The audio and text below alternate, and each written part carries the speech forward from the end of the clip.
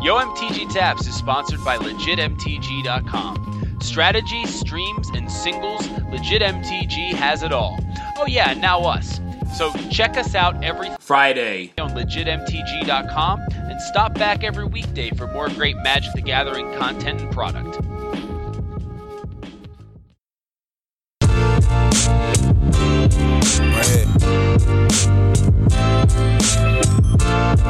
Logic, what up?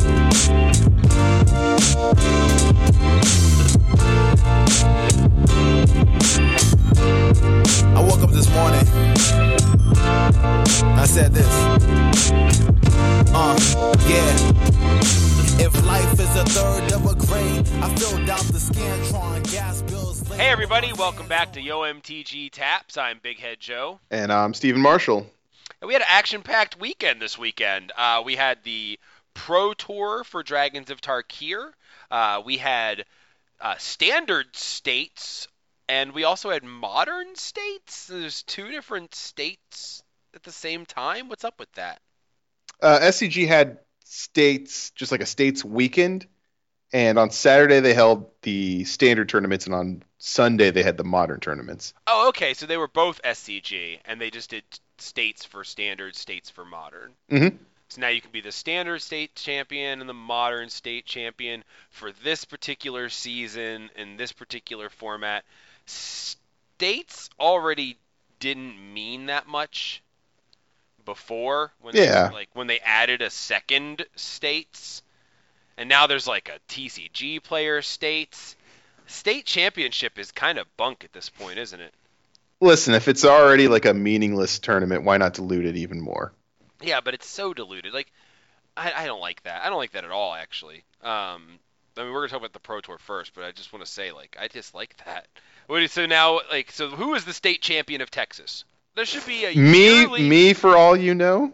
No, I'm saying there should be a yearly... There should be one states tournament, and it should be once a year. I get wanting to, like, you know, have a regional championships and then a state championships like every couple months just to keep people coming in and paying money and attending these tournaments. And I've got no problem with tournaments being available to play in. But the distinction is just meaningless, isn't it? I mean, it just feels meaningless considering that you've got like 6 state champions in any one year. It's like everybody gets a trophy. That whole problem. Like, I want a state champion. Or maybe do 8. Do regionals, standard, and then modern, right? Twice a year. And then do states, standard and modern, twice a year. And then have those players play in a tournament. I mean, it's just a title. It's not going to mean anything until Wizards like actually supports it. But then you'd have 8. But then what you can do is you could have the 8 players from each state that won states and the regional championships. Mm-hmm. You have those 8 players play for... Well, regional championships aren't in all 50 states, though, are they? Or maybe they are. Well, no, you could have the states feed into regionals feed into nationals, I guess. I don't know. Yeah, I just don't like it. It doesn't mean anything. I get it. I mean, just do a quarterly tournament. No. You know, just do a quarterly... This is a good tournament kind of thing. Go the other way. If you're a local game store, hold a state standard tournament every single FNM. And just say you're a state champion for the week of April 15th. Right. That's really good. Or just do it like the hardcore championship from the Attitude Era in wrestling, so that like the state champion has to defend his title at any moment. So like you could just roll up on the state champion in like a grocery store and just be like, shuffle up, fool. Is that Money in the Bank or no? Well, Money in the Bank was you had a ladder match. The winner gets a briefcase that they can cash in at any point for a title match on the spot. But the hardcore championship was an actively defended championship 24/7. So you'd have like a guy, like somebody would break into a guy's house, the referee, and pin him for the title, and stuff like that would happen. It was just hilarious. And it was always falls count anywhere. So you'd be like, there'd be a guy who would win the hardcore championship, and they go backstage and be doing an interview. Somebody would crack him over the head with a chair and pin him right there at the interview, win the title, and then finish the interview. Stuff like that. I think that's assault. I think it's beautiful. So anyway, speaking of assault, Martin Dang assaulted the Pro Tour Dragons of Tarkir field with red aggro. That was some aggro assault, if you will. So that's the winner, but that's not the biggest story to come out of the weekend. We had we had two disqualifications over the weekend. We had Steven Speck was disqualified for manipulation of game materials.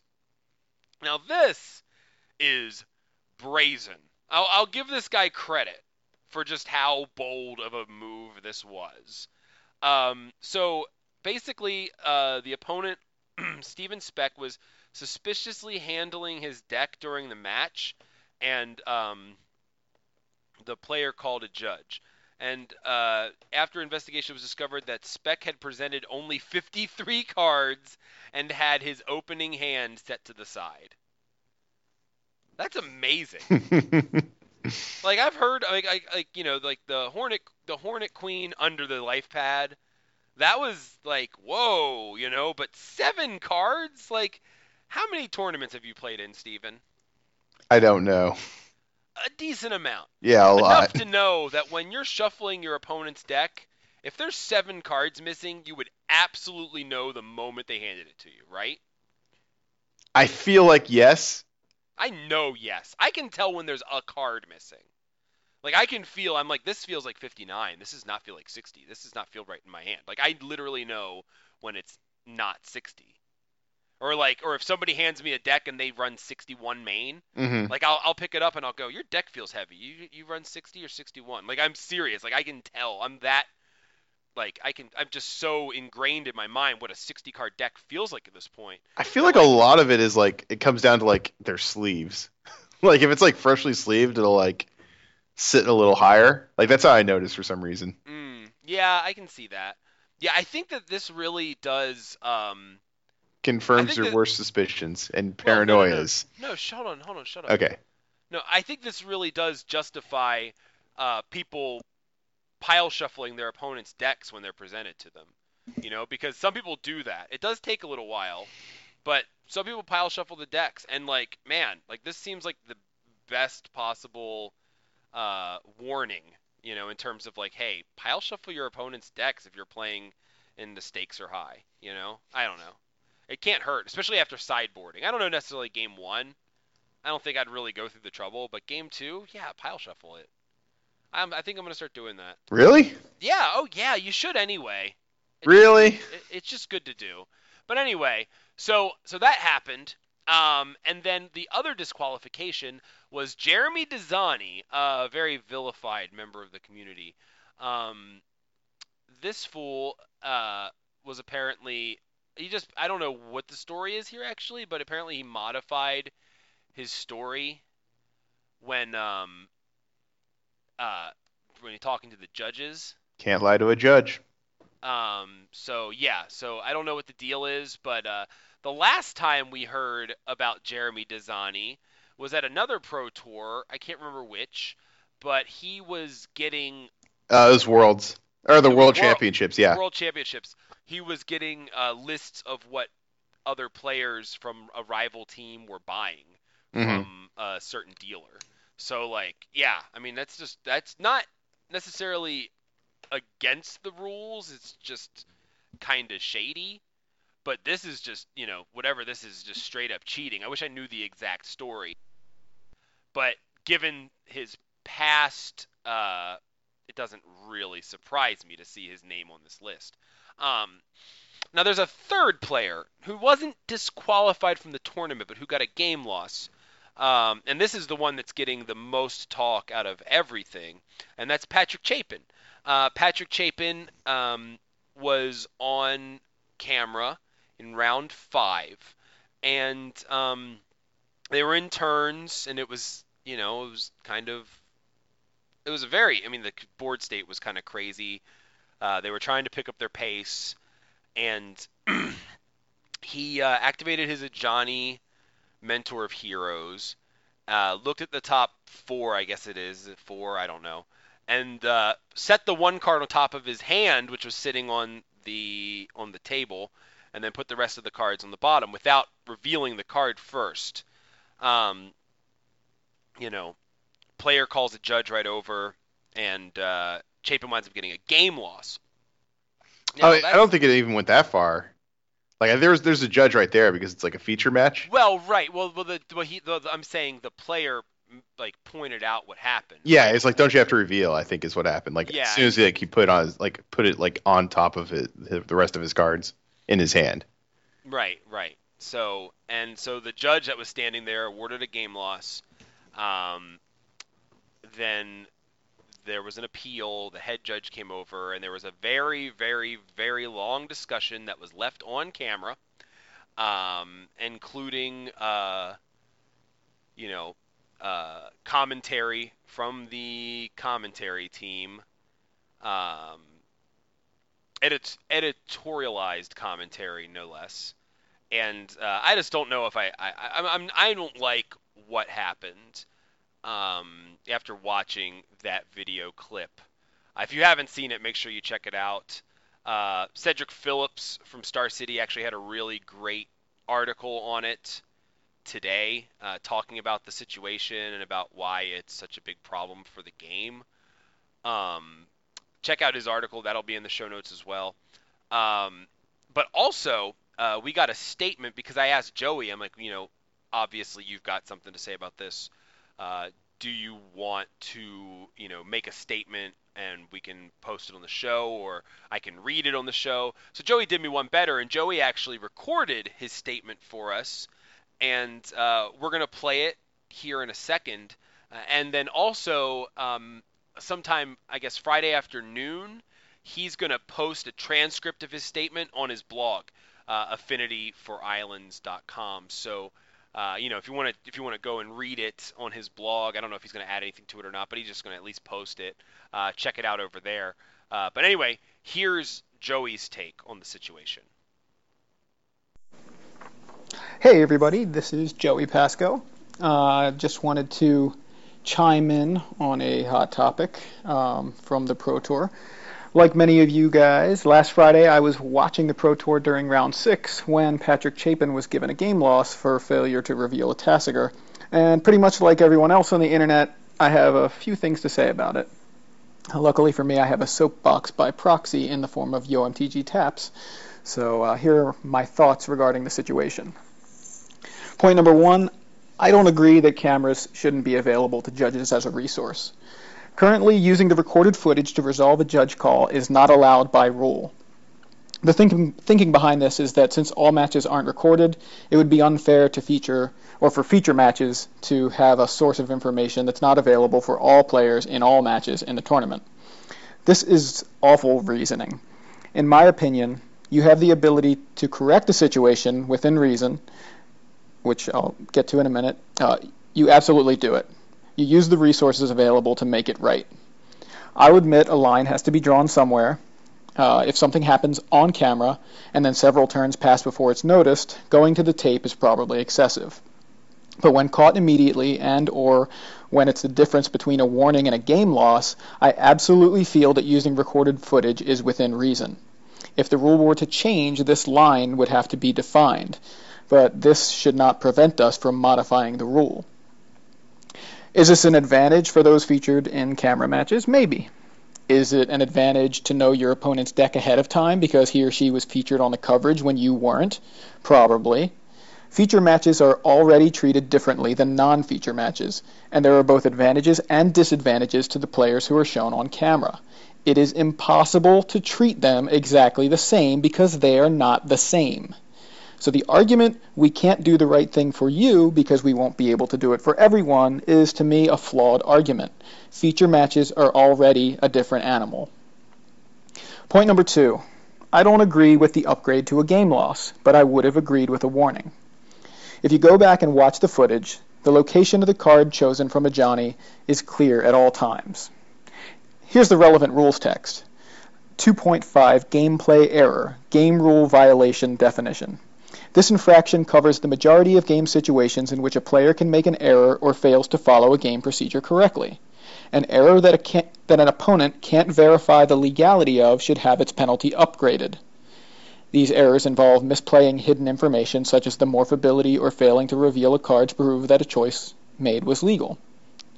If the information needed to verify the legality was ever in a uniquely identifiable position, such as on top of the library or as the only card in hand, after the infraction was committed, do not upgrade the penalty and reveal the information if possible.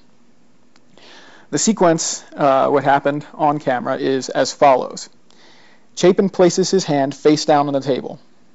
Chapin puts a counter on Ajani and passes priority. He points to his library in a gesture kind of asking whether or not the ability resolves. His opponent clearly says, okay, passes priority back, allowing the ability to resolve. So Chapin looks at the top 4 cards of his library, and we can see it on camera. It's Tasigur, Plains, Temple of Malady, in that order. Chapin chooses the only legal card, Tasigur, and places it face down on top of his hand, which is still where he left it on the table. He does not pick up his hand. The chosen card, the Tasigur, is touching the cards in his hand, but it is also at a clearly different angle from the rest of the cards in his hand. Chapin then places the remaining 3 cards from Ajani on the bottom of his library. At this point, it's quite apparent which card he chose with Ajani. It remains the top card on the pile, cocked at an angle to the rest of his hand. To me, this satisfies the condition of being uniquely identifiable. As Chapin moves to pick up his cards, his opponent says he needs to reveal. And Chapin simultaneously, as his opponent is saying that, lifts the cards from the table with the chosen cards still cocked at an angle. He doesn't actually move his hand, he doesn't stuff them together. The cards are still in the same exact position. And Chapin says, yes, sorry, while clearly separating the chosen card, the cocked card, from the rest and flipping it to reveal Tasigur. I agree that Chapin's play was a bit sloppy and deserving of a warning. I do not agree that it should have been upgraded to a game loss, because the chosen card, while admittedly touching the rest of his hand, was still clearly separated. Point number 3, and this is the last point. Perception matters a lot, and many will perceive what happened as undeserved punishment. All that said, and this is what I believe is the worst thing about all this, no matter how correct, in quotes, correct, the ruling may have been by the rules, the perception of the situation, especially to newer players, is that it was extremely unjust. A player was punished arguably for placing a card on the table just an inch or two too far to the right. He didn't cheat, he wasn't being shady, he chose a legal card and he placed it in a spot where it touched the rest of the cards in his hand. It's not clear whether or not Chapin would have remembered to reveal the Tasigur on his own, because his opponent pointed it out as Chapin was still finishing the resolution of Ajani's ability. No further game actions had been taken, so Chapin was not actually given the opportunity to forget to reveal. Therefore, you can't say Chapin was punished for failure to reveal. He was punished for having the chosen card touching the rest of the cards in his hand. This is the kind of thing that turns people off. It turns me off, and I'm someone who understands the reasoning behind it. Who knows what it looks like to players who don't grasp the logic behind the rules. There's a lot more to this, namely the treatment of the situation by the coverage, but I think Cedric Phillips over on Star City Games has handled that aspect of it quite well already, and I don't need to rehash it. I do suggest you read it, though, even if I disagree with some of his points. I don't know exactly what the solution is, because there's not an obvious solution, but what happened should absolutely not have happened. Thanks for listening, guys. Yeah, awesome. So thanks for the statement there, Joey. You know, for me, it sucks. It sucks to be Patrick Chapin in this situation. Because it's one of those mistakes that, because he didn't need to do it. This is where it comes down to. Having a card, and I've always known this. That is a rule that I've always known as someone who's never been on the Pro Tour. When a card touches your hand, it is considered to be drawn. especially in a more competitive event. Your This hand the is Pro hot Tour. lava. It is. It is. It really Can't is. touch No, it. seriously, your hand is hot lava when you're scrying, when you're doing anything that doesn't involve drawing the card. It doesn't expressly say you may draw this card without revealing it to your opponent. Yes, your hand is lava. so so I know that, watching the match. If I had seen that live, I probably would have said, "Oh, he didn't reveal it." Like a second it touched his hand. Like, "Oh, come on, man, it didn't reveal." Like I'd have seen that immediately and been like, "Oh, you got to reveal that. What are you doing?" You know?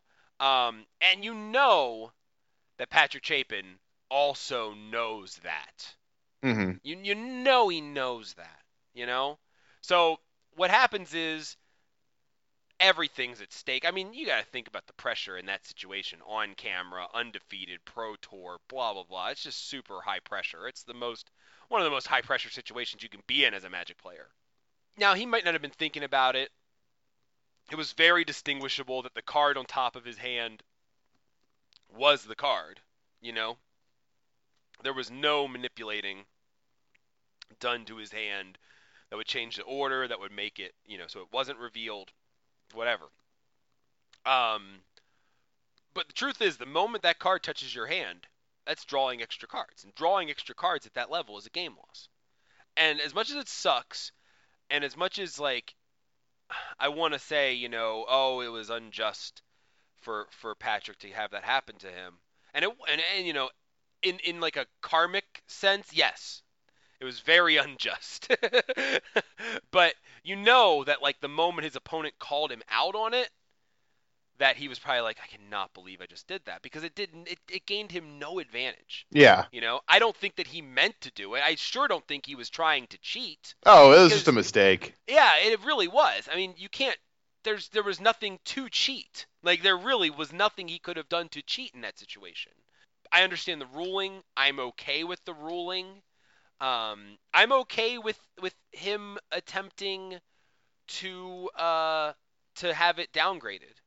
Because because at that point you have to play to your outs. If there's one thing that Patrick Chapin has taught me in reading his articles, in like reading his book, or his books rather, you have to play to your outs. His out at that point was to have his game loss downgraded to a warning.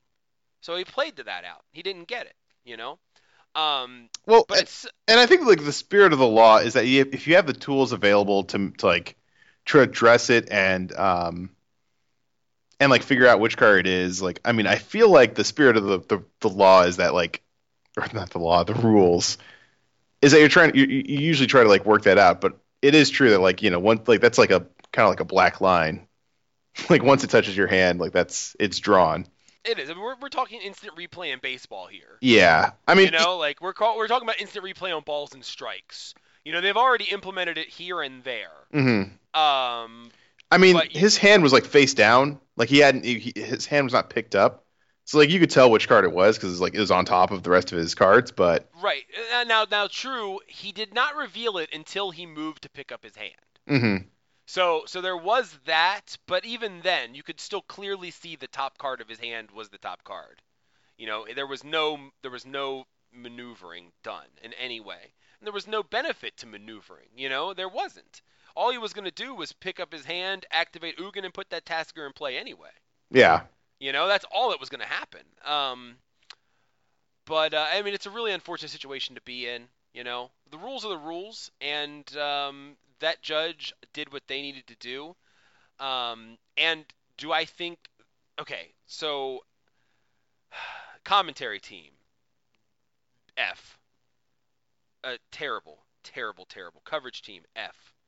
They did horrible in this. This is a train wreck. I was listening to this live, and like as soon as like I heard what was happening, like I couldn't listen to it because they kept the audio on. Like you could hear Chapin like try to explain it. I was like, this is too awkward. I gotta take out my earbuds because I was at work. So yeah, I don't know what they said. Well, anyway, the commentators at one point said that like, oh, this is like, Chapin's, played in the 90s and they were able to get away with a lot more back then, so he's just Wait, playing. no, they didn't. Did they really say that? Yeah, no, they really did. Uh, Yeah, no, they like straight hmm. up were like, oh, like angle shooting, like basically just like they were just, I don't know, it was just really really unprofessional. That's not the Um, association I would go for. yeah, It's it was weird. just really bad. Um, so I just think they did a really poor job. That conversation should not have been had. Um, Chapin had every right to argue his point. Did he go long? Sure, he went real long on that, and like at that point, he should have extended the hand and picked up his cards once the ruling was final. You can't appeal past the head judge of the Pro Tour, But then the commentators were like, "Well, who's it going to appeal to? Richard Garfield?" like laughing about it, and it's just like, man, you just had this guy lose a match on the Pro Tour due to like some careless mistake that served no purpose to benefit him. It's not like he was doing anything intentional. And if that person, if either one of them were in the same situation, they would have used every resource to try to get out of that situation to where they could complete the game that they were pretty much going to win. You know? Okay, well, Um, I have a question. yeah, So if you're in his opponent's shoes, yeah. what do you do? You do what you did. You do what he Yeah, did. you just keep your. I'd probably just keep my mouth shut and be like, you didn't Yeah, you do reveal. what he And did. just let the You didn't judge just reveal. go. Yeah. If there's not a judge there, call for a judge. Hmm. Because it is what it is. Like I would have recognized it right away and called for a judge and would have went for the full penalty. Because again, his opponent was playing to his outs. Because that opponent was going to lose. Hmm. There was no way that fool was going to win that match. It just wasn't. I mean, look Be- at that board state. Best case scenario tie. Yeah, best case. So, so the opponent had an out, which was Chapin screwed up and drew an extra card. Whatever you want to call it, Chapin drew an extra card. Gets a game loss. Completely understandable. Yeah, if that's me on the other side, judge drew an extra card. Period. Didn't reveal. Drew the extra card. There's Mhm. nothing. There's nothing to be done. Now, and I get why the judge was firm in no, we can't look at the tape. We can't look at the resources that we have available to us. Don't the rules specifically say you can't look at the tape? I think so. Like I think it's because like they don't want it to. I don't know what the justification is. I think it's like they don't want it to like delay. I think it's like a time issue. Like originally, like that's why they wrote the rules. It was like a time issue. They didn't want to like every single time there's an argument, they'd be like, okay, well let's look at the tape. Kind of like how sadly sometimes the NBA devolves in the last minute or two, where they can check like every out of bounds play, Oh yeah. and it takes like 30 seconds Mhm. when there's only 40 seconds left in the game, and this will happen like Yeah. twice, and they have to go, and it just like bogs things down. Yeah, the last 2 minutes of an NBA game usually last about 30 minutes worth of TV time. Yeah, so I think they wanted to Um, avoid that, and so I think that's why the rule is made. Although people now, like the discussion I've been reading is like, well, it wouldn't be fair because it's like it would be in practice a separate like enforcement level for feature matches, I guess, is like, so it wouldn't be fair in terms of like what's available. right. Well, that's the thing I agree with Joey about 100% is that um, it's already different. Yeah. You're already calling these people over to have a feature match. And I think that, the rule should be changed. And I don't think that like, there needs to be a camera on every match or anything stupid like that. But I think that, if you're in a feature match, they should be allowed to use every resource available to them. And almost like a challenge flag kind of thing, like once. You know what I mean? Once in a match. There's something that's a mistake. It's obviously not a cheat because there was no benefit to doing it other than maybe he didn't want to win that tournament. Maybe he was like, you know what? Nah, I like this guy. I'm just going to give him the win. That's the only benefit to it is if he didn't want to admit that he was conceding to his opponent. I mean, there's like no, like there's nothing that could been gained from what he did. So, um, so like maybe like each player gets to do that once in a match. Like I need to review, or because I mean, there's spotters right there. I'm only okay with this if they have like, if each person in the feature match area gets one red flag and they have to put it in their sock, all awkwardly, like Bill Belichick. And when they want to like call in their one challenge, they have to like take it out and like throw it onto the table. Well, throwing it onto the table could be problematic. Okay, fine. Throw it in the air. Throw it at the judge. Fine. Flare guns. Flare guns. There you go. They're allowed in soccer. Let's go for it. Mm-hmm. But yeah, I think that if there are resources available in a match that aren't available to the other matches, regardless of if it's not fair to the other matches, who cares? They should be used. Like, when there's a situation like this where so much is at stake, like, yeah, it should be used. Like, rather than like having these players think that that maybe in the future they need to just try to be more sneaky and get away with it. Like, knowing that there's a resource available when you're in a feature match that can be utilized is great. I think it's a good thing. But anyway, I think I need to think about it more before I have a solid opinion one way or the other. Sure. So yeah, that's the story of the Pro Tour, unfortunately. Now the thing that's disappointing to me, as far as these Pro Tour decks that we're looking at here, is that the Pro Tour is where we're supposed to get all excited about innovations and about technology that were not available to us prior, you know? I don't think we got that in this Pro Tour, like hardly at all. Very little surprises, very little innovation, even with a new set coming out, you know? I feel like we're just kind of seeing a lot of the same stuff that we saw last week at SCG. And that's disappointing to me. You know, we also had the state championships this weekend. We can go back to this in a second, but we also had the state championships this weekend. And conversely, you know, there was innovations all over the place. Like innovations that were so innovative they were absolutely stupid, but still managed to make the top 8.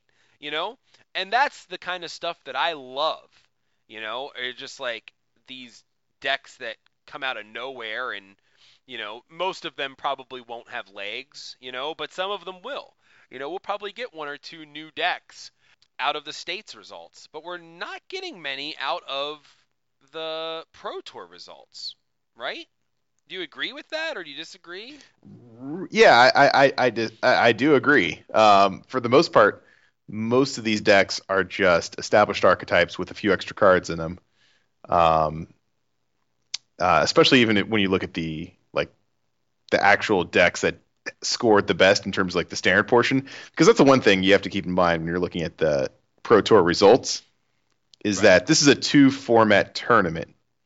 Like you have to play 6 rounds of limited, and like you know Brad Nelson went 9-1 standard and he did not top 8, so you don't see his deck list when you look at the top 8 deck lists. Right. Now we definitely proved, or this top 8 definitely proved that control isn't gone. Nope. And that's probably why Dang won. Right. Because he was the mono red deck in a top 8 full of control. Yep, absolutely. Good for him. Yeah, and even then, yeah, I do feel like I kind of feel you there with the lack of innovation, because like when I was trying to build around Dramoka's command, because originally when it was not Dramoka's, Atarka's command. Like, you know, I went crazy. I thought it was like, you know, obviously the best of the cycle, which it turned out not to be, and best card in the set. You don't think so? It's Dramoka's command. In standard, it's Dramoka's command by a mile, I think. But when I tried to build with Atarka's command in standard, it didn't really fit into anything. Like I tried to fit into red-green aggro, and then the only place it really fit was essentially a mono-red aggro deck, splashing green for just that. And I felt like it was too obvious to actually tweet in terms of my Brew Storm. But yeah, that was one of the decks I had was mono red aggro splashing for just Atarka's command. Yeah.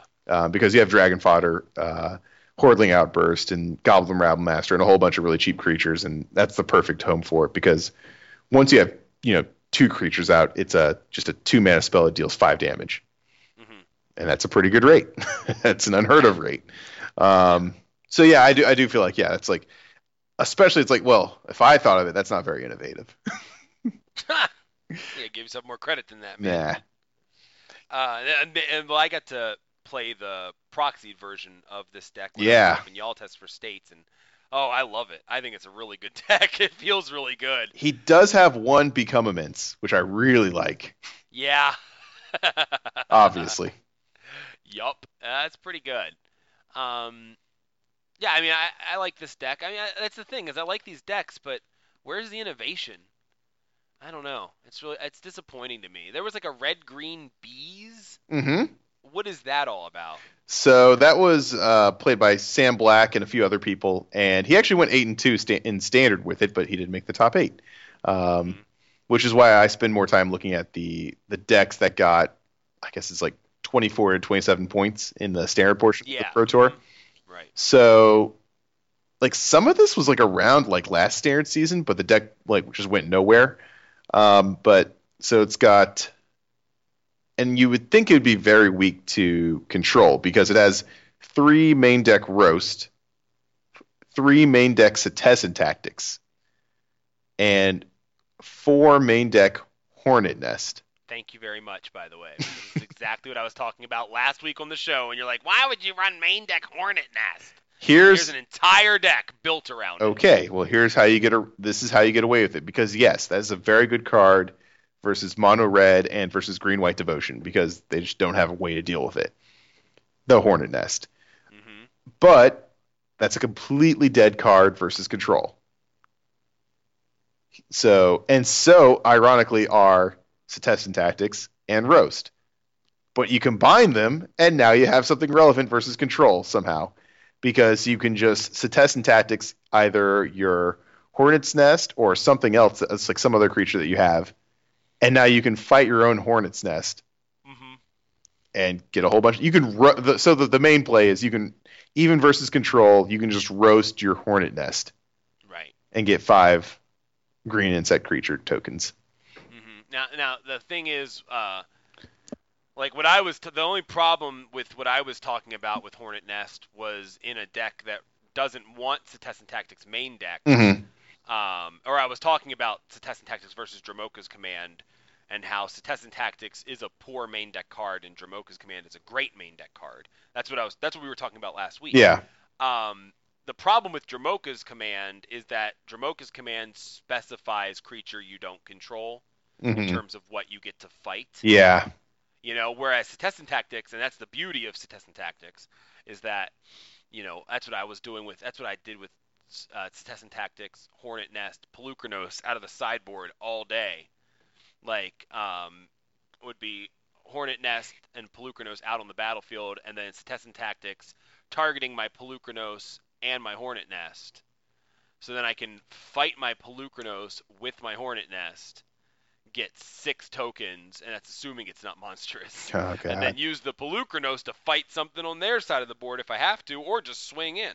Lots of fun to be done with those 2 cards, or those 3 cards in conjunction. But also, the deck runs 4 Court of Calling, which is obviously I'm going to like that. Yeah, I'm out. Yeah, and the really sweet one is 2 main deck Chandras, so you can just ping your own Hornet's Nest turn after turn. That's pretty cool. It's interesting. Yeah, I'm not. I like it. I like this, but this is like what, one deck?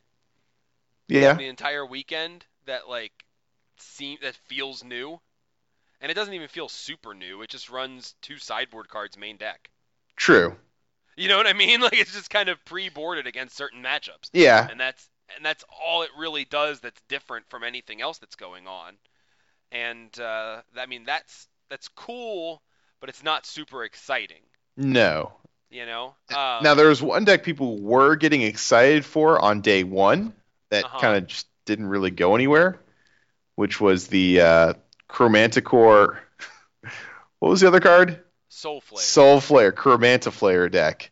Yeah, as Zvi Moshowitz was running that deck. Yeah, I mean that was innovative, but it didn't really put up any results, unfortunately. Yeah.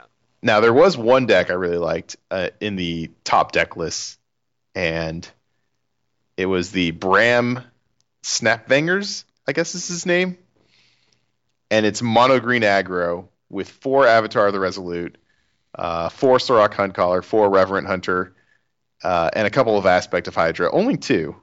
He was named after that Prong song, by the way.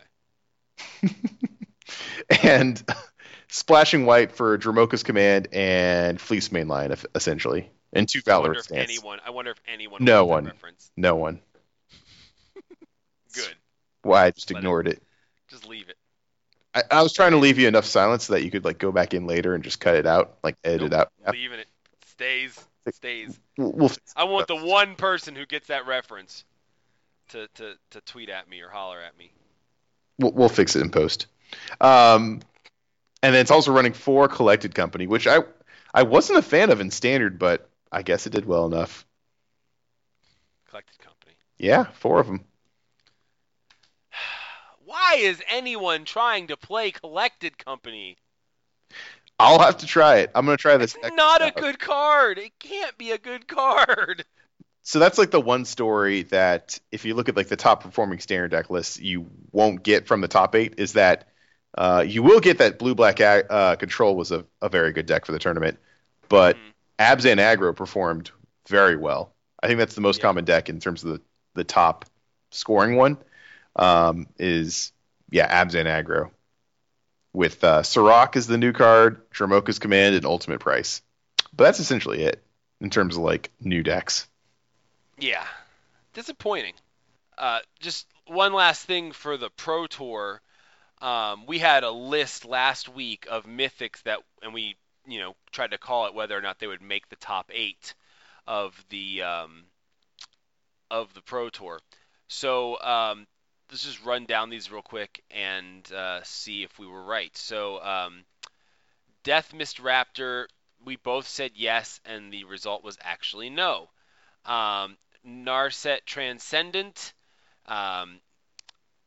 we both said no and no. It did not make the top 8, so that's a point for both of us. Mm-hmm. And let's see. So then next was Ojutai's Exemplars.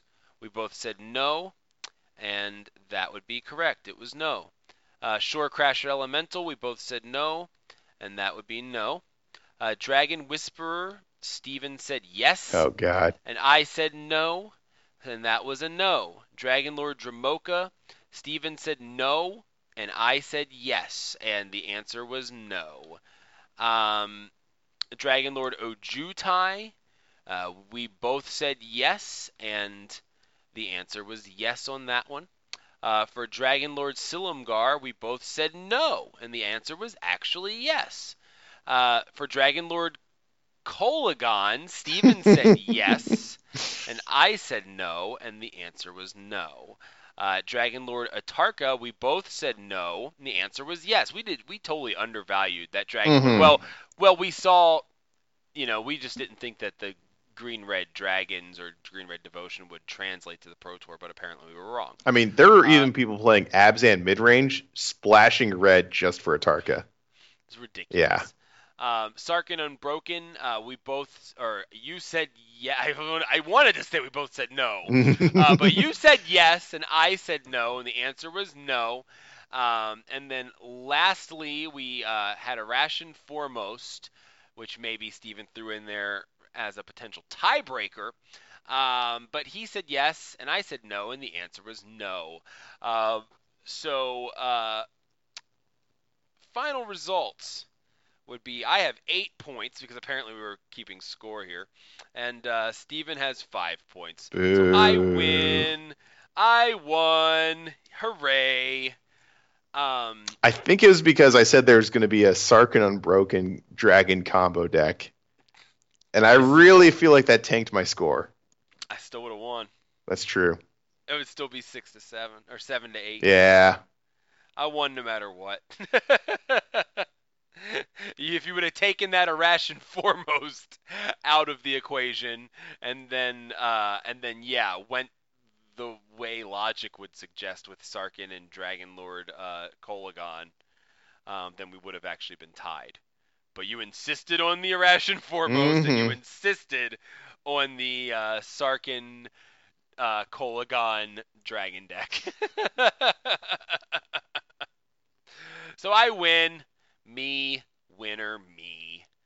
But anyway, I guess we should move on to a tournament we're more excited about because I don't. It really disappoints me that I'm not that excited about the Pro Tour. But anyway, I like the results that we're seeing from states, and I want to talk about it. So you actually played in states. I did not. I did something called working. Um, but tell me about your state's experience. So you went with Green White Warriors, right? I did. I took it for a test run at F&M the night before, and I actually went 3-1, and it was decent. I played against green white devotion, and just got completely smashed. I tried to go home and fix it, and I made it even worse. I was testing a Naya Warriors deck with Goblin Rabblemaster and Atarka's Command. You would. I was like, well, it's not janky enough. Needs more jank. And that actually went pretty well. I have that set to the side for now. I liked it. But did you go back to green white for the tournament, or did you actually play this Nile? No, I went back to green white. I decided to actually good. fix what was wrong with my F&M deck and kind of like get the numbers a little bit better. I think I've tweeted or posted about it already. So, I mean, the main attraction is that it runs 4 Dromoka's Command, 4 Irration Foremost, and then all green and white warriors to get that bonus, including the main attraction, Sirach the Hunt Caller, and the other main attraction, if you don't have Sirach the Hunt Caller to get Double Strike, Become Immense, because, Double Strike plus a 6 power buff to your creature is pretty good. And I also ran Warden of the First Tree, which becomes a warrior after the first level. And so that's basically the deck. After playing it, I'd have to say it's a little bit underpowered. I guess I'll just go through like what happened. I started off 5-1 and lost my winning into the deck that this felt like an underpowered version of, which is Abzan Aggro. I had a lot of fun because it's a brew, and I have a lot more fun, and I actually probably play a lot better with brews because, well, I don't know the reason for that. I think because I take more pride in the deck, maybe. But the deck played out a little more aggro-y than your standard Abzan Aggro deck, just because the individual cards are definitely not as powerful. I don't have anything like Fleecemane Lion, and it's slightly more explosive because you have Become Immense, and people are not playing around that currently. So you can get them at least once, and only once. Because, yeah, I mean, like, if you just have your standard aggro draw with, like, Dragon Hunter into Arrow of the Wilds into Irration Foremost, I mean, you'll have someone down to, like, 8 life, no problem, but you'll have, like, 2 power attackers, and they'll have a Corsair Crew fix out and feel pretty safe, and then you just swing in and give one of them +6/+6 and just end the game. And that was the main advantage of the deck, was that people were not playing around Become Immense. That card probably won me more matches than any other card in the deck. And the thing is that once you get them, you side it out, especially on the draw. And then on the play, you leave like 1 in. You just side it out, and they'll change their behavior in terms. They'll play a lot more conservatively, which is great versus an aggro deck that you're playing. But you have to side out. Like that's what the deck's main strength is. I would say it's just the element of surprise with Become Immense. And Dromoka's Command was like another card that like just completely overperformed. I would say on average it was a 1.5 for 1 at least. It did really well. The one thing I want to say about states was that like there were a lot of brews. I feel like the states tournaments have become a little bit of a free for all because I like that they're on the same weekend as the Pro Tour, so there's not like a solved deck yet.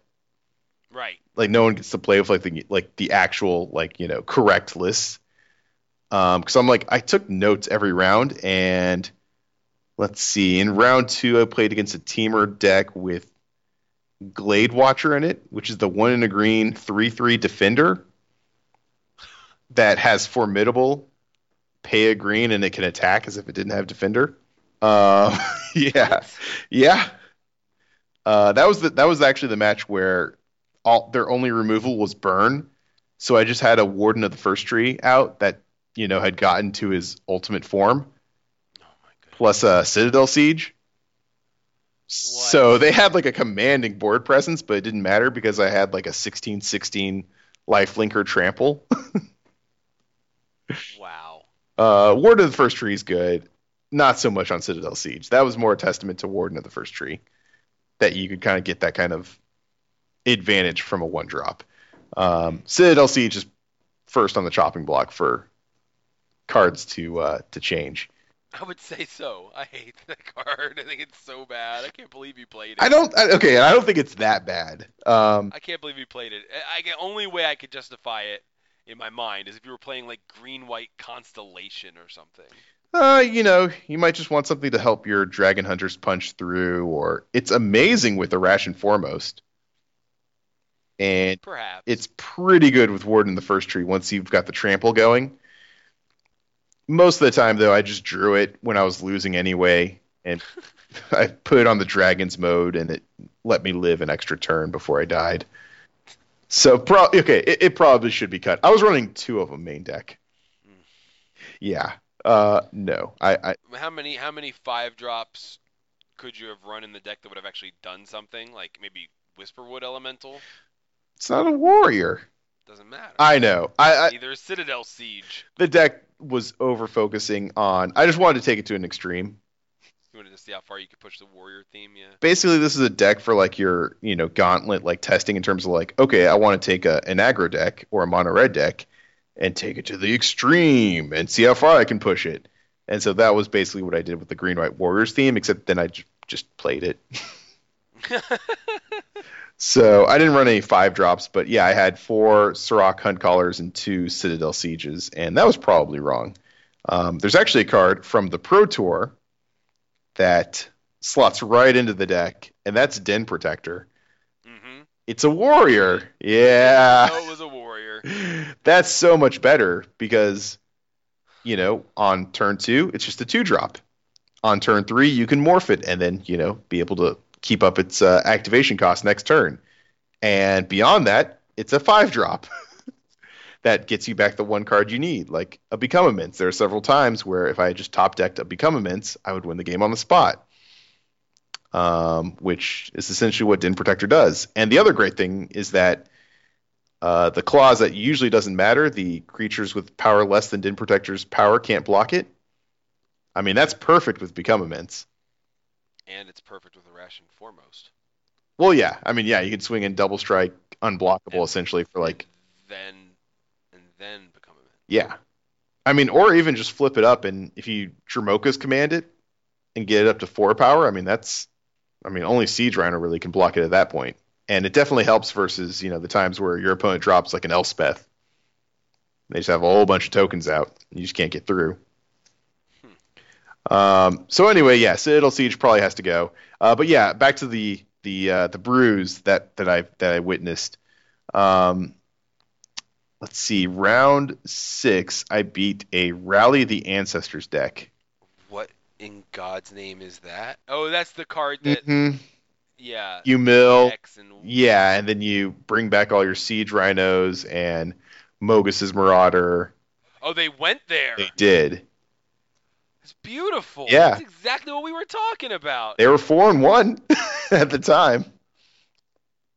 And during that match next to me, I saw someone beating down with Sylvan Caryatids thanks to Assault Formation. And this is like a 156-person tournament, which is kind of crazy. And you're at the X1 table. Mm-hmm. Wow. So I do like that part of... I remember reading an article after States from last year where I top baited with Burn. Mm-hmm. And like, I think it was like Brad Nelson. He was specifically extolling the virtues of the States tournaments about how, it was great to see all these innovation and for shame your black heart if you brought a Burn deck to that kind of a tournament. And yeah, so I decided I would bring a brew to this one, and I think a bunch of other people did, and it was a blast. That's really cool. I mean, like, regardless of what I said about like the state's distinction being useless and meaningless at this point, the fact that these tournaments have kind of become a place for innovation to occur is really cool. And I like that, and I like the fact that it's kind of happened organically, right? I mean, there's no one actually going, everybody innovate, like people are just using these tournaments as an opportunity. It's a big event, Mm-hmm. but it's not very high stakes. Nope. So people are just loosening up and having a little fun with it. And I think that's really cool. It's also what formats look like when there aren't pros involved, I would say. True. Because In a way, yeah. if you like go through the deck list for, let's say, because this is a new standard format, so you're going to see some like just brews because there just aren't any lists otherwise. It's still like, it's only like week 3 of the format. But there was another States on Sunday for Modern, which is not a new format. But there are still, just a ton of brews. And I think that's what the format looks like when you don't have pros and a pro tour and the best players on earth doing their best to crack the format. And I kind of like it that way. Mm-hmm. So I think Patrick Chapin on his Next Level, is it Next Level podcast? Top level Magic podcast.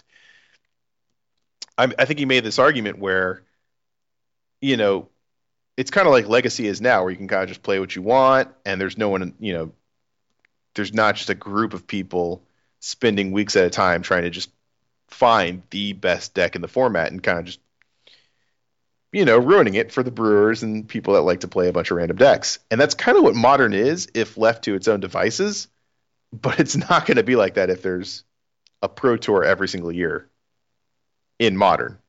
So, I think this is a persuasive counterpoint to that. To the people that are like, oh, I want to see a Modern Pro Tour. Yeah. But, yeah, to conclude the story, I lost my win in for top 8 at States versus Abs and Aggro. I think I probably misplayed pretty poorly in game 2. Could have lived a few more turns otherwise, but it wasn't close. Abs and Aggro is a much more powerful deck. Siege Rhino is good. Yeah, Siege Rhino is a great card. Fleece Main Lion's a great card. Dragon Hunter, Heir of the Wilds. These are not great cards. Like, to win with a brew, you kind of have to... First, you have to play very well, or get exceptionally lucky, or get very good matchups all day. Or I think that's all the variables. And I got most of those for most of the day, to be honest. Word. And I had the element of surprise with Become Immense. It's pretty cool. But still, I mean, 11th place, right? For playing a brew. Mm-hmm. Not too shabby. No, it's in a field of like 150 people. Yeah, it's not bad. I ended up 6-2.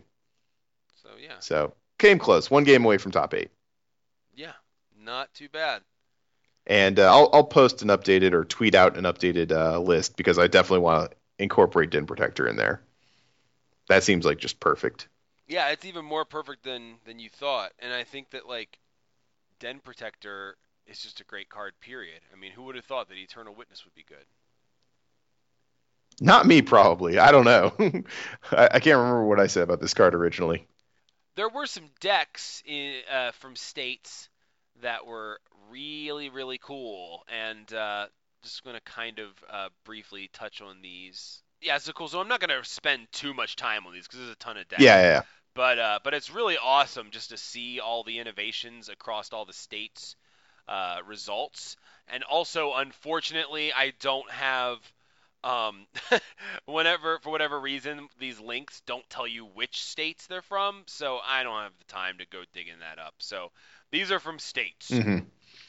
Not even going to talk about it. I will say the deck designer, just to give them credit. So anyway, we've got a blue-white control list that actually won its respective state by Jared Cable. Okay, maybe I'm not going to say their names. No, I will. I'll be fair. Blue-white control, Jared Cable, running 2 Irration Cleric main deck and 2 Irration Cleric sideboard. Just the crazy choice, and what you said was interesting and might actually make sense. Is that maybe it's in there? I mean, first of all, gaining 3 life and dropping down a 1/3 against a bunch of aggro decks. Yeah, I don't think it was the worst call in the world. It's also a But it 20 does turn clock.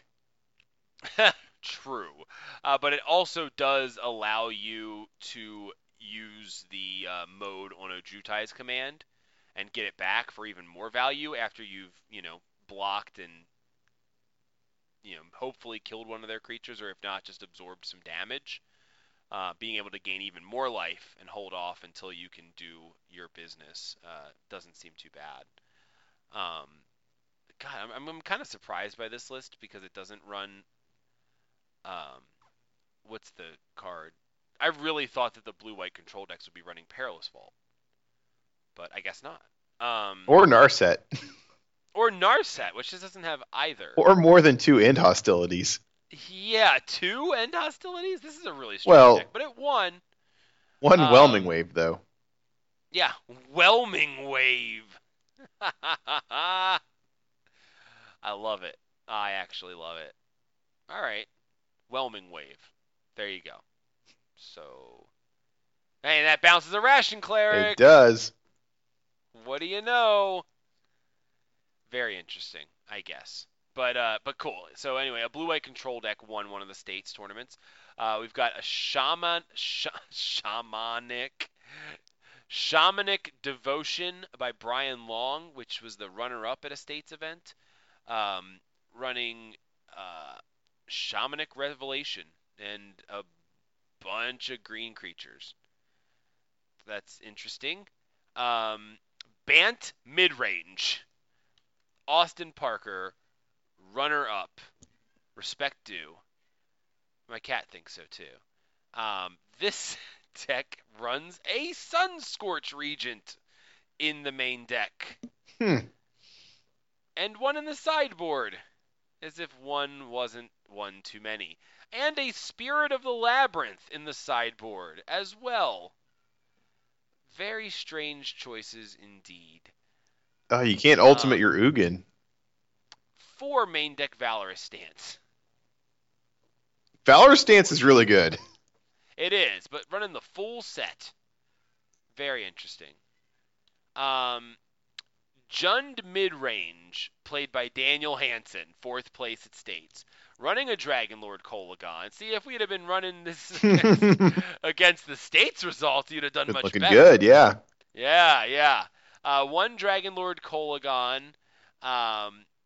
1 single copy of Thoughtseize, which is just weird.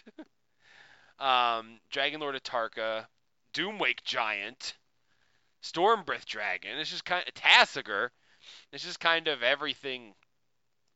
It's like I have all cards that are good in the deck and Kolagon's command as well. Jeskai Dragons by Dustin Shepard, who does not spell his name with capital letters. Much respect there. I just like this deck because it's all flyers. It's all flyers. 4 Stratus Dancer main deck. So there you go. I said it would see standard play. 4 Vaporkin. This is just wild. I like it. Yeah, 4 Mantis Rider, 4 Flamewake Phoenix.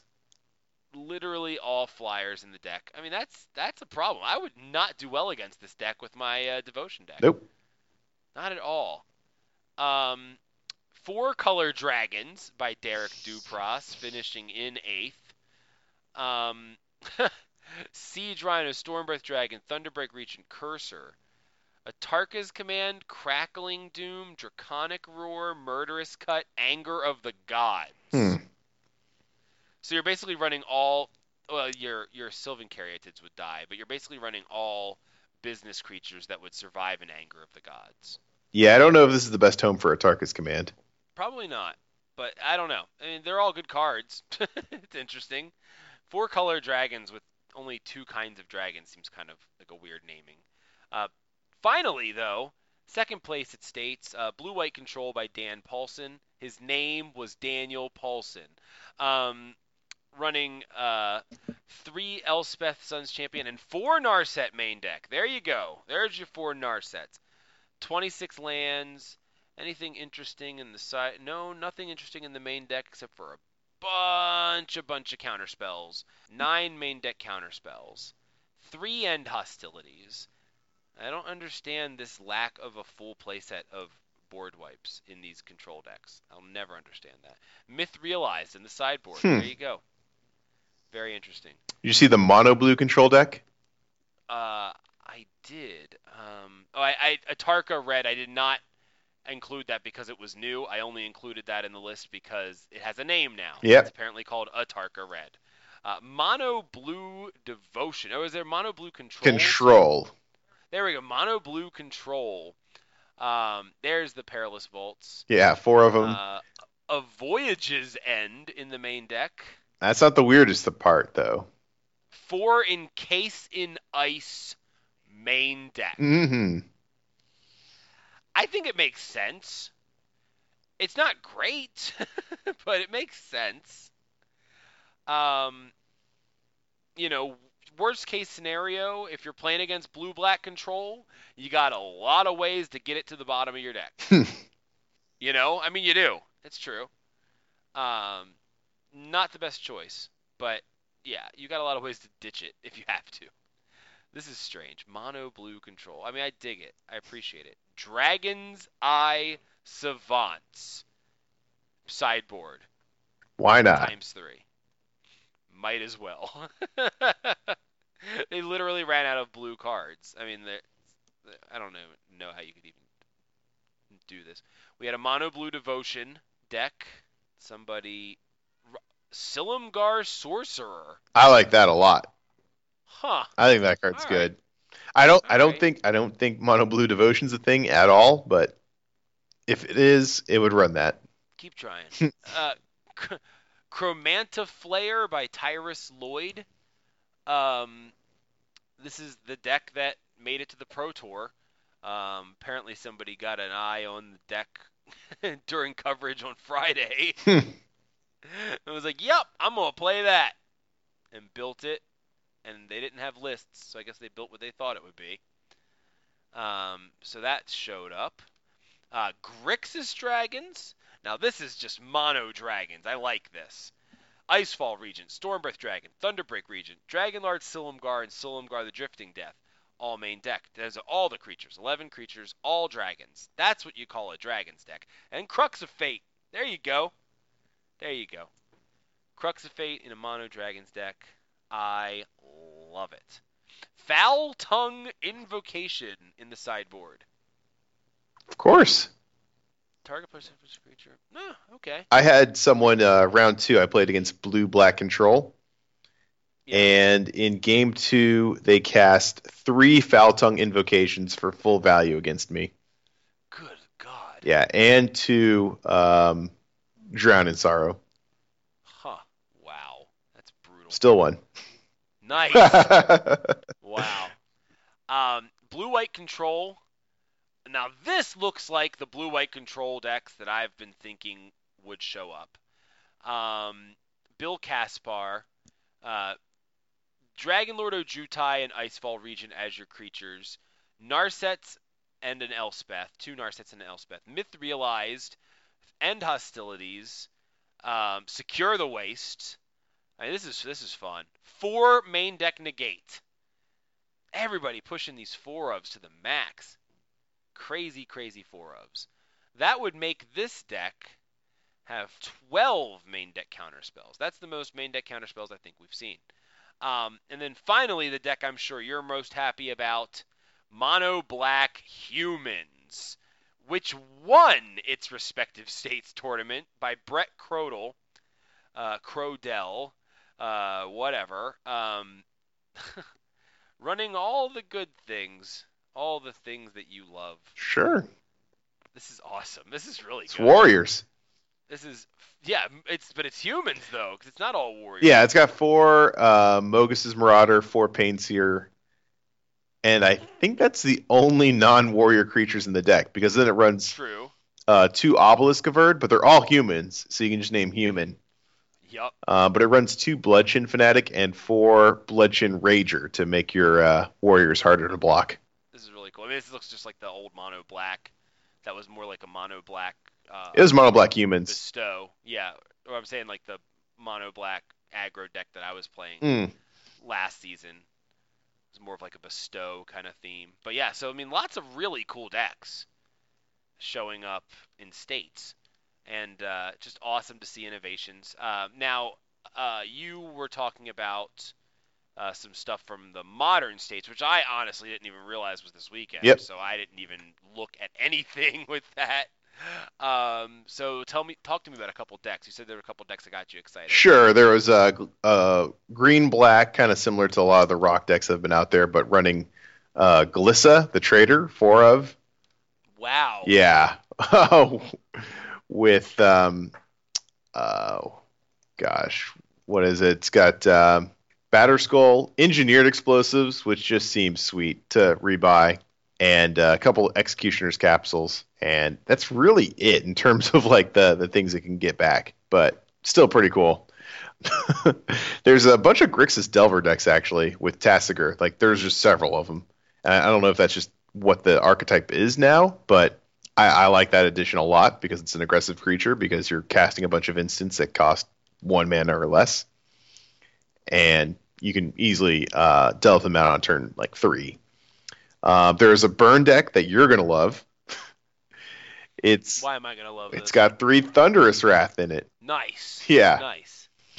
That's what we were talking about. But Vexing Devil, though. Yeah, it also has 4 Monastery Mentor and 4 Vexing Devil. Now this is weird. Why? Yeah, I don't know what the Vexing Devil's doing in there. And Reforge the Soul. It does have 1 Reforge the Soul. It's essentially Burn Miracles. That old staple. Nope. No?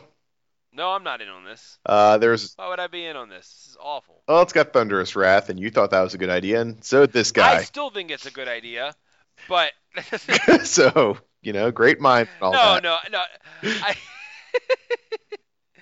No, this is just a little too out there for me in terms of like being a burn deck. I mean, Monastery Mentor is a good card. Some of these choices are just kind of weird. I don't know, maybe. Monastery Mentor costs 3 though. I just don't know if that's what you want to be doing in a burn deck. Not necessarily. Yeah, I agree with that. I don't like the deck, to be honest. Sure. I'm not going to play it. There was a Protean Hulk combo, and that's just awesome. Do you know how that works? Kind of. So you need something that can sacrifice itself. It's complicated. It's a very complicated glass cannon reanimator combo deck that I did not know existed in Modern. It's pretty cool, though. I like it a lot. There is also a Dredgevine deck with Legion Loyalist and Hooting Mandrills, which I kind of like because Legion Loyalist, it's a cheap creature. You can cast it. Helps you rebuy your Dredgevines, and it has haste, and it swings in, and it likely gives your Dredgevine first strike and trample, which is awesome. Mm-hmm. There was the combination Living End and Splinter Twin deck. That old. Ugh. LSV did play this deck on stream at one point. Yeah. It's Okay. exactly what it sounds like. It runs 2 Pestermite, and 4 Deceiver Exarch, and 4 Splinter Twin, and then it's just the Living End deck. Everything else. It's a hot dog and a hamburger in a burrito show. Mm-hmm. Just pick one. Yeah. Well, the thing is that you get to draw into the combo because everything cycles. Great. I don't know. Great. All right. I can't see why you would ever want to play that. But anyway. My favorite deck. Why are we were like, oh, you I just love how different our reactions are to these decks, or maybe just my reactions. I'm like, oh, I love all the innovation, and then it's like Modern. It's like, this is These decks are garbage. stupid. This is all. Play the regular decks. Play the normal decks. Why are you putting Monastery Mentor and Burn? You're so stupid. Why don't you just play Burn? Like, what happened to the spirit of states once you throw Modern into the mix? Yeah, I agree with you 100% about the whole Pro Tour thing. Like, no Modern Pro Tours, because I don't want to have to think like this. Yep. I don't want to think like this. I want Modern to be the vibrant and changing format that it was meant to be. These tournament results are pining for that, and I'm just like hitting them in the head Yeah. with a shovel and like, get back down there and play the normal decks. Yeah, I think I agree with Patrick Chapin in that a modern Pro Tour is the worst possible thing for the format. Yeah, I agree. Unless you like watching, and I do, modern being played at the highest level possible. That's the conflict. Yeah, it is. It's Because tough. if you're a fan of modern, you want to see it played and played by Just do capable frequent- hands. Just do frequent modern Grand Prix and do coverage on those. I think that's a great middle ground. I think it is. Because let me tell you what will not be tearing up the next modern Pro Tour. What's that? My favorite deck of all the states jank. This isn't jank, innovation, brew, whatever. I'm guilty of it too. Steven Dotka playing Cheerios. I don't think this is Cheerios, but that's what it's called, Cheerios. It's only running 7 creatures, but that's okay. 3 Monastery Mentor, 4 Pure Steel Paladin. And it's running a virtual 8 copies of Pure Steel Paladin because it has 4 Muddle the Mixture, which is the blue instant counter target instant or sorcery spell with Transmute. So you can go find a 2-drop. Right. And Pure Steel Paladin, basically he has whenever an equipment enters the battlefield under your control, you may draw a card. And Metalcraft equipment you control have equip 0 as long as you control 3 or more artifacts. Hmm. So, the rest of the spells in the deck are 4 Quarter Shield. It's basically all 0 mana equipment. Yep. That's all it is. Bonesaw, Kite Shield, Paradise Mantle, Sigil of Distinction, which is an interesting one. A new card from Dragons of Tarkir, Spider Silk Net. Or was that a reprint? That's not That's new a reprint. card. It was reprinted in Dragons Tarkir. It's printed in many sets. 3 Noxious Revival, like that. Because what if they Thoughtseize your Pure Steel Paladin? Well, then you Noxious Revival it. A Noxious Survival is a pet card of mine. I used to have a Russian foil one. 4 Mox Opal. 4 Retract, which I just love. It's a blue instant, return all artifacts you control to their owner's hands. You can just cycle through your entire deck if you have a Pure Steel Paladin out. Or just go... And also, if you have Monastery Mentor out, each one of these is triggering Prowess and creating a creature. And don't forget the finisher. Grape Shot. One of Grape Shot. That's a masterpiece. This is beautiful. This is absolutely beautiful. Oswald approved. Mm-hmm. There's some weird cards in that man's sideboard, though. Batwing? Yeah, I was just like, what is that? I mean, I'm just talking about the art. What is that? Oh, wow. Versus... Okay, you can really get him. Versus Splinter Twin. Yep. Wow. Oh, no. Ooh, that's, like, too good. Oh, God, yeah. That's going to be like... It's not a troll because it's like, that's your sideboard cards, your sideboard strategy, but that's going to be one salty opponent. Like they show the combo, they're like, and you're just like, proceed. Yup. How many Deceiver Exarchs are you making? Okay. Are they going to attack? You may proceed to beginning of combat. And then they just make them actually swing with, 10,000 Deceiver Exarch tokens. And then you Batwing Broom them. Man. But I mean, to be honest, they probably saw that coming a mile away, right? Oh, yeah. Get the brooms out. I just like this deck a lot. I like the concept. Yep. I love Muddle the Mixture, and this is a good enough implementation of it. I feel like I want to build this. It's so absurd. Oh, I'm going to boot it up on Moto. No question. The only other thing I was looking at for the deck list was just how many Tarkus commands Burns running. And it's looking like four of main deck, which I think is right. Yeah, that's right. I think I saw some of those lists that were running 4. It's awesome. There it is. Oh, there was a Shaman's deck. Shamans. Mm-hmm. Nice. And I was actually running 2 Ire Shamans. Why am I mispronouncing it now? Because of C-Lab. 2 Ire Shamans. And 1 Prophetic Flame Speaker, which is apparently a shaman. Was not aware of that. Wow. As is Eternal Witness. What is the kill in this thing? Oh, it's Rage Forager. Really? Yeah, so whenever Rage Forager comes into play, put a +1/+1 counter on each other shaman creature you control. Whenever a creature you control with a +1/+1 counter on it attacks, you may have that creature deal 1 damage to target player. So this weekend is game day. Not the highest REL event in the world, but our game day at Common Ground actually has a pretty cool stipulation where our Saturday game day is also an IQ, and first prize is $250 in addition to the promo foils. The top 8 promo foils are Thunderbreak Region. I mean, you really can't get much better than that in terms of a promo foil for a non-mythic from this set. I mean, that's pretty awesome. And they look great. It's totally pretty good incentive to play. I'm going to play Green-White Devotion. I'm not exactly sure on my list. I've really felt like the changes to Green-White Devotion have kind of made it worse, to be honest. And if this weekend's Pro Tour is any indication, Control is not dead, and people may actually follow suit and play more Control this weekend. So the deck was great against Control, so maybe keeping things a little closer to pre-Dragons might be the way to go.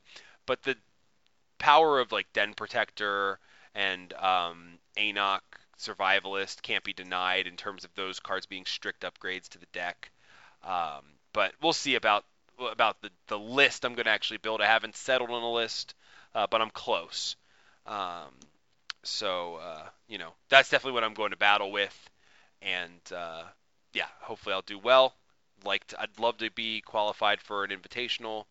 I'd love a check. Check would be nice. But worst case scenario, showing up playing some standard and getting a sweet Thunderbreak Regent promo will be nice. Because I'm assuming I top 8. Isn't that nice? Also, I'm humble. So anyway, I'll have that to talk about. Steven won't, because he will not be playing, and for very good reason. So anyway, until next time, we are Yo MTG Taps. Stop bitching. Start doing your taxes. You're late if you're listening to this. Oh, right God, now, yeah, it's going to come out after. If you haven't done your taxes, you are late. Sorry to be the one to tell you. You're late. You should have filed your taxes already. Yo MTG Taps is available every bloody Friday forever on legitmtg.com, iwantmymtg.com, mtgcast.com, and iTunes. Email us, yomtgtaps@gmail.com. Like us on Facebook. Follow us on Tumblr, yomtgtaps.tumblr.com. Follow us on Twitter, @yomtgtaps. Follow me on Twitter, @OMGWTFBHJFTW. Follow Steven on Twitter, @M00NPI. Follow Joey on Twitter, @AffinityForBlue. Featuring music by You'll Never Know and Logic Marsalis. Available at magneticmoments.bandcamp.com. Thanks for listening.